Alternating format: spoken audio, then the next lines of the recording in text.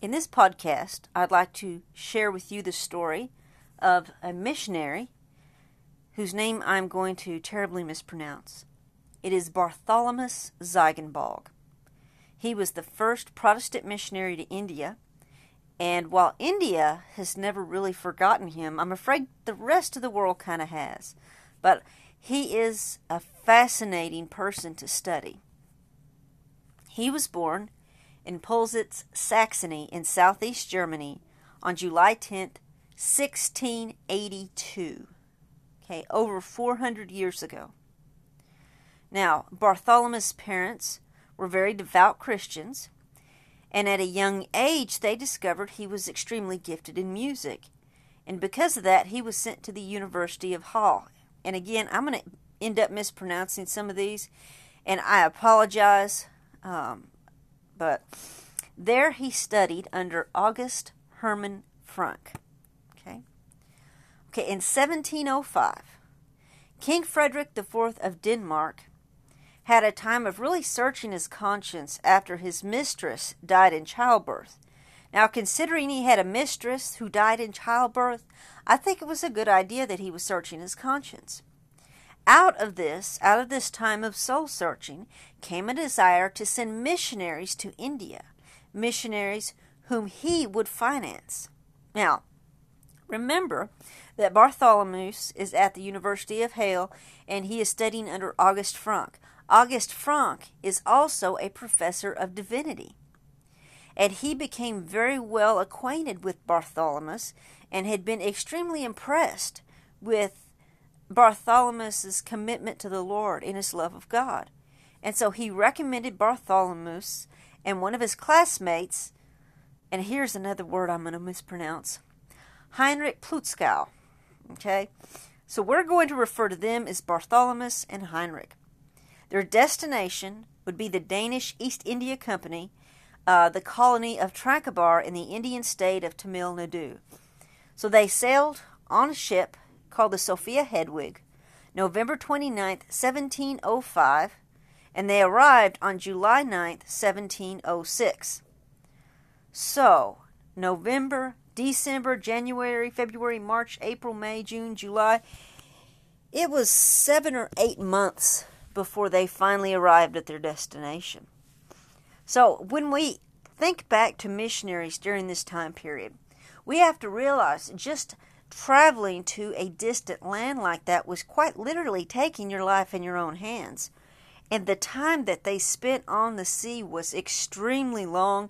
There were a lot of instances that I have read where missionaries suffered from things like terrible seasickness.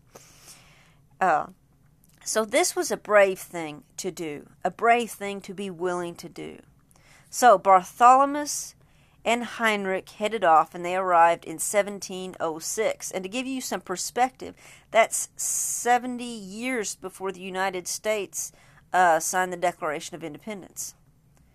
So, he arrives, and he was very keen to learn the local language of Tamil. But first, in order to study Tamil, he had to learn Portuguese. Well, he got restless with trying to do all this, and so he decided maybe the best way to learn to speak the language would be to learn to speak it with kids. So he arranged to attend classes with the local native school children. And the teacher soon moved the classes to his house, and Bartholomew would sit down on the ground alongside the kids, practicing his letters in the sand, as Indians had done for centuries. And he began to pick up the language. Now, this is pretty neat, that a missionary would be humble enough that he would sit down with the local native school children for their classes and learn alongside them so he could learn their language. He spent hours reading and studying the language, and this man was so determined to master it that when Bartholomew's eyes were too tired to read anymore, he would get someone to read the books to him. Within 3 months, Bartholomew could converse in Tamil. Within 3 months.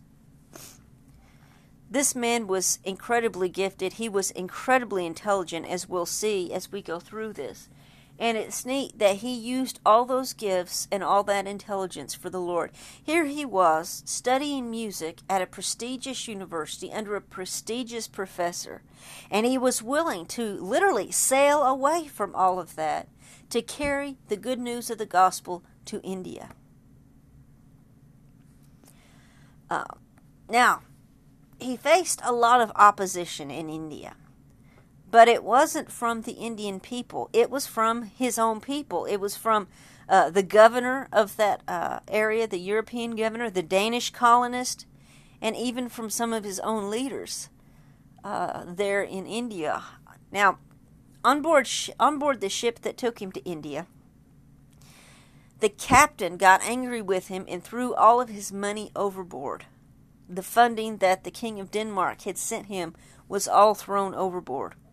So he arrived in India without a penny. I don't know what happened if Heinrich still had his money, but Bartholomew's money was gone. And then sometimes the King of Denmark would forget to send him funding, would forget to send him the promised money, and that would leave Bartholomew in a difficult position. Now, the Danish colonials that were living in the area refused to cooperate with him.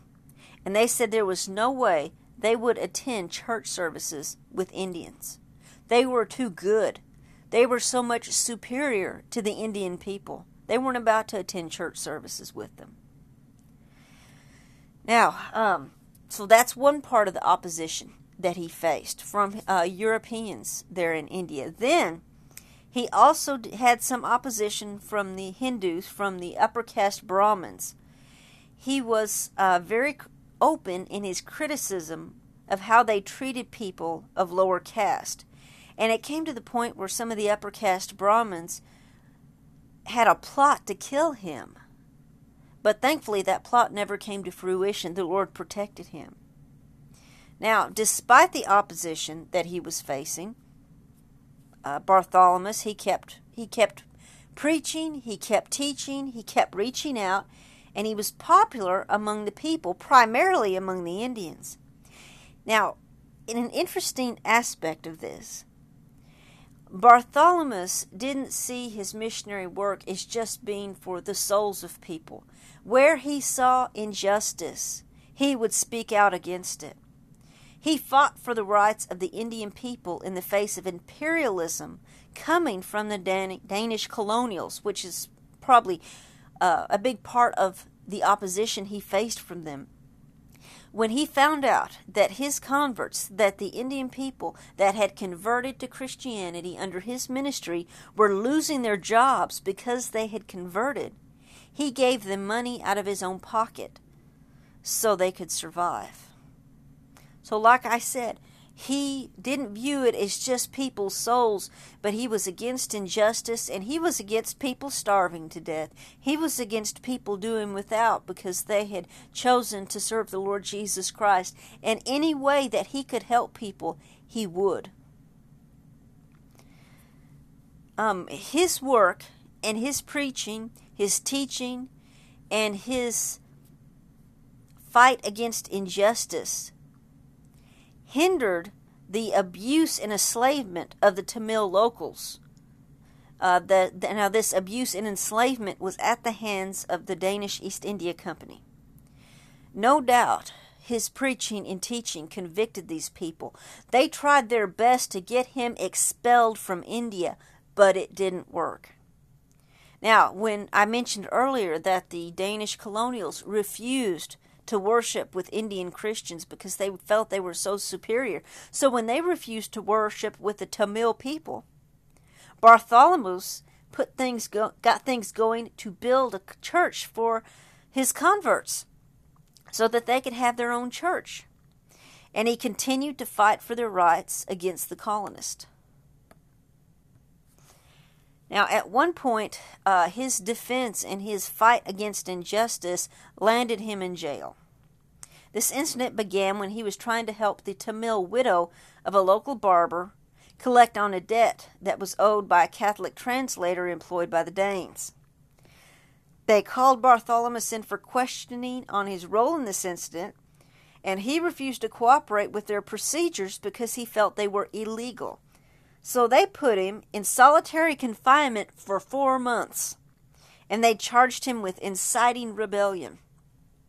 So, I imagine the devil was here and thought, aha, we have shut up Bartholomew for a while. He was actually getting converts. He was getting enough converts they had to build a church for him.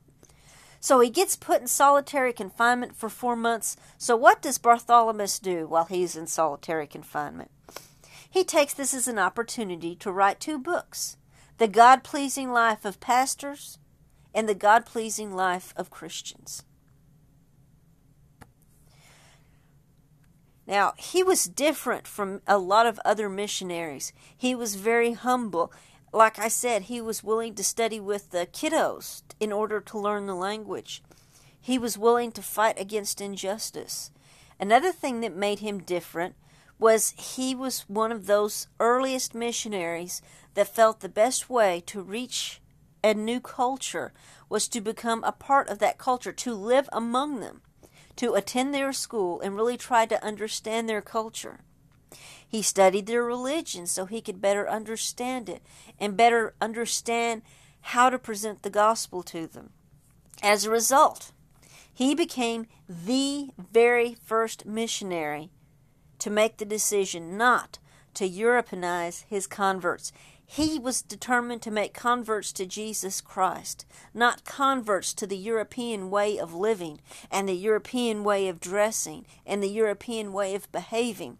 His view was if the local culture, an aspect of the local culture, was not in opposition to biblical teachings, then it wasn't up to him to preach against it. Their culture, as much as it did not come in conflict with the Bible, could remain. That was his understanding of the Bible's teachings about reaching the lost. So he was one of the very first missionaries to do this, and there weren't a lot of missionaries that adopted this. Later on, one of the famous ones that adopted that approach would have been J. Hudson Taylor when he arrived in China.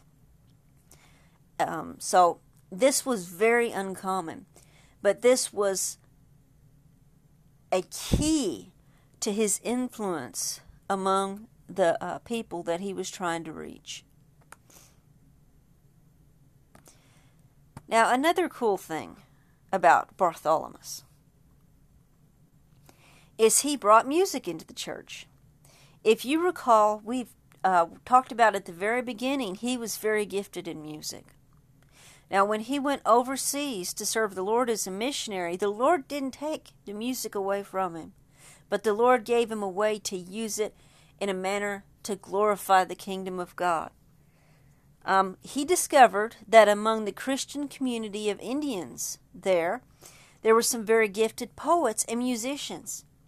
And so he introduced the singing of Tamil lyrics to Indian melodies, Christian lyrics in their own language. So he helped them develop their own hymns in their own language to praise and worship God.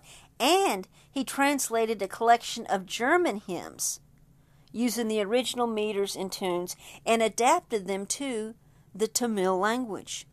So he was able to take that wonderful gift that he had for music and use it to help these people express their love for God with song and with music.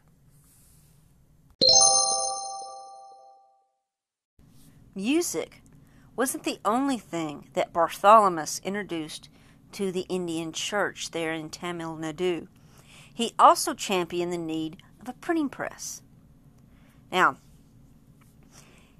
he sent word back to Europe that they needed a printing press. These people needed the Bible in their own language. They needed Christian literature in their own language. They needed hymns written down, printed in their own language. So he was able to get in contact with the Society for Promoting Christian Knowledge of London. This was a Christian society who had been forbidden to work in that area of India. However, they could help Bartholomew, and they were only too happy to help. They sent everything Bartholomew needed to get a printing press going, except a printer. And Bartholomew was able to find a gentleman among the colonists that was trained as a printer. So he found a printer there, a Danish printer there in India. Now, one of the biggest problems they faced was trying to develop a suitable typeface for the Tamil language. The original one they used was too large.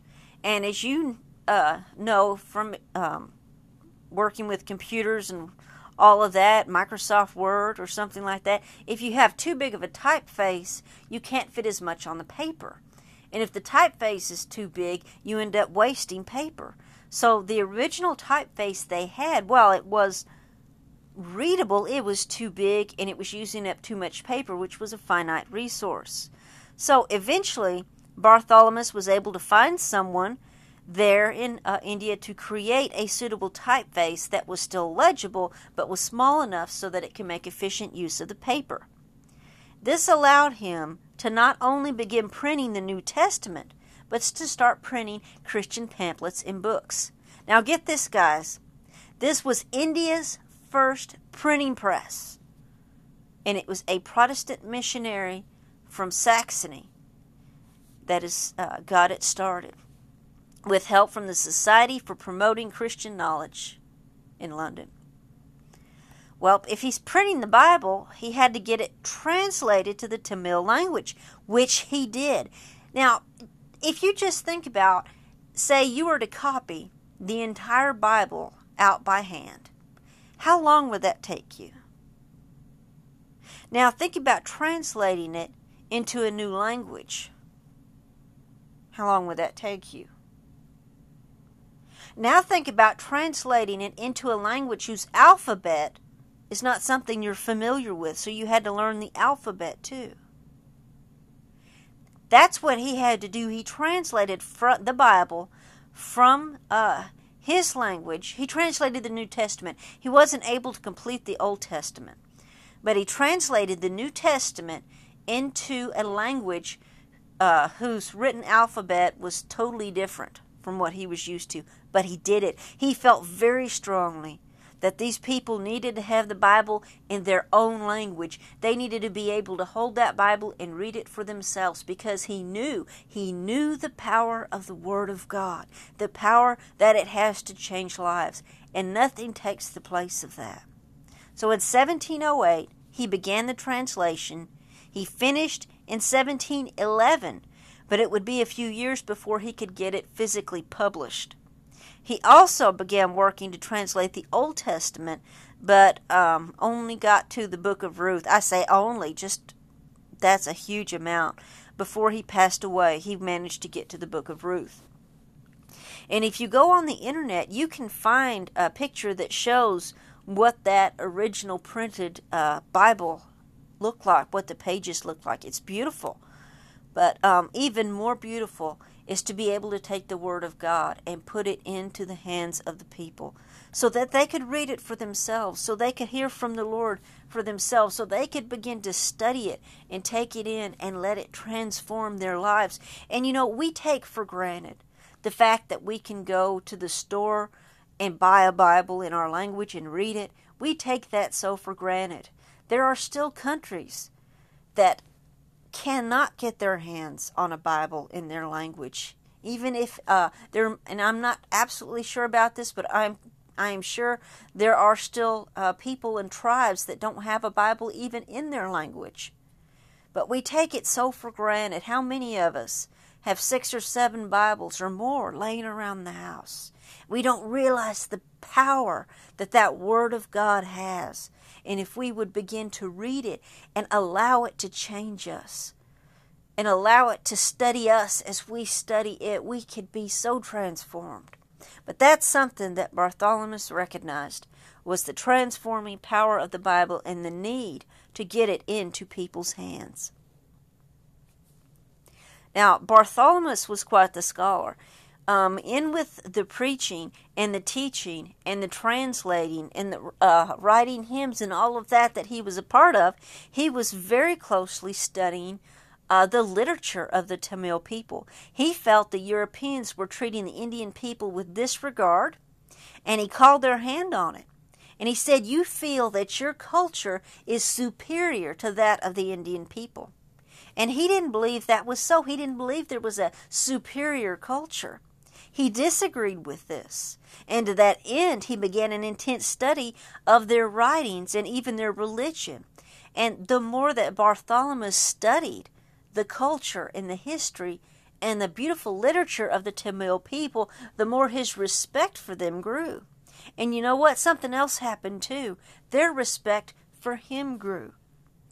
But based on his studies, Bartholomew concluded that the Indian Hindus were seeking for the same thing everyone else was. And the answer was in Jesus Christ. And he said that he considered it an honor to introduce them to the one they had been longing for and seeking for. Now, before long, he convinced Martin Luther University in Germany to begin studying the Tamil language.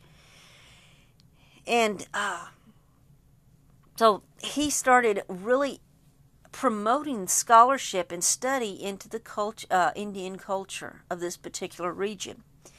Now, his scholarship wasn't one-sided. It wasn't just him studying, but he felt like it was important that other people have a good, solid education. So he established schools for children, Tamil, Portuguese, and Danish, and the Tamil and Portuguese students weren't charged tuition, and the Lord helped him get the money together to provide them with free room and board and meals. So this brought these children not only to an opportunity for an education, but an education in a Christian atmosphere led by a man who had devoted his life to spreading the gospel. And the Lord took care of those kiddos with free room, board, and meals. So money was not an issue. Money was not a hindrance to being exposed to an education and being exposed to the gospel. Now, you remember I said that he built a church for his converts, that the colonials refused to worship with the Indian people because they thought their culture was superior to that of the Indians. So Bartholomew talked to the Indian converts, and they built their own church, the New Jerusalem Church. And guys, get this, it still stands today. That church is still standing. It's still a church. It was restored after a tsunami in 2004 damaged it and was rededicated in 2006. And if you look it up on the internet, you can find a picture of it. It is a beautiful building, white, very beautiful building. And I just think it's cool that that church still stands today, over 300 years later. Well, he returned to Europe for a short time. While he was there in Europe, he got married. He came back to Tamil Nadu and got to work. However, his supervisor, they had sent him a supervisor, a missionary supervisor, was extremely hard on his people, including Bartholomew. And Bartholomew passed away when he was only 37 years old. Only 37 years old. And his death is attributed to the stress that was created by this man's cruel treatment. Now, he left behind a tremendous legacy. And part of my podcast is based on some information that I got from an article in Christianity Today.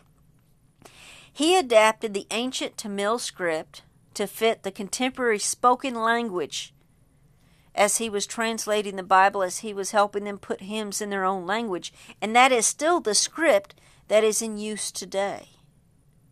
The alphabet, so to speak. Now, I mentioned him starting schools for Portuguese, Danish, and Tamil children. Those schools were for both boys and girls, laying the foundation for modern elementary education in India. Now, I talked quite a bit about his fight against injustice, his fight against the Tamil people being abused and taken advantage of and exploited. He empowered women, condemning abusive practices and he paved the way for their eventual appearance in the workplace and their representation in politics. So, according to Christianity Today, that's part of his legacy. And Bartholomew was responsible for a lot of firsts. He was the first Protestant missionary in India.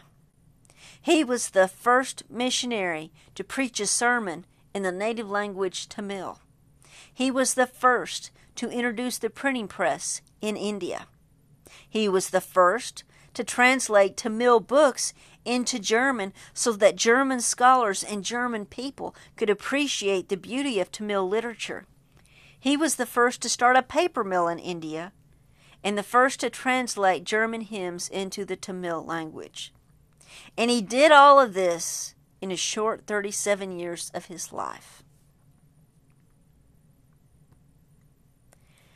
Now, in 13 years as a missionary in India, Bartholomew won 250 converts, and his impact is still felt to this day, and he is still respected by both Christians and Hindus in that area of India.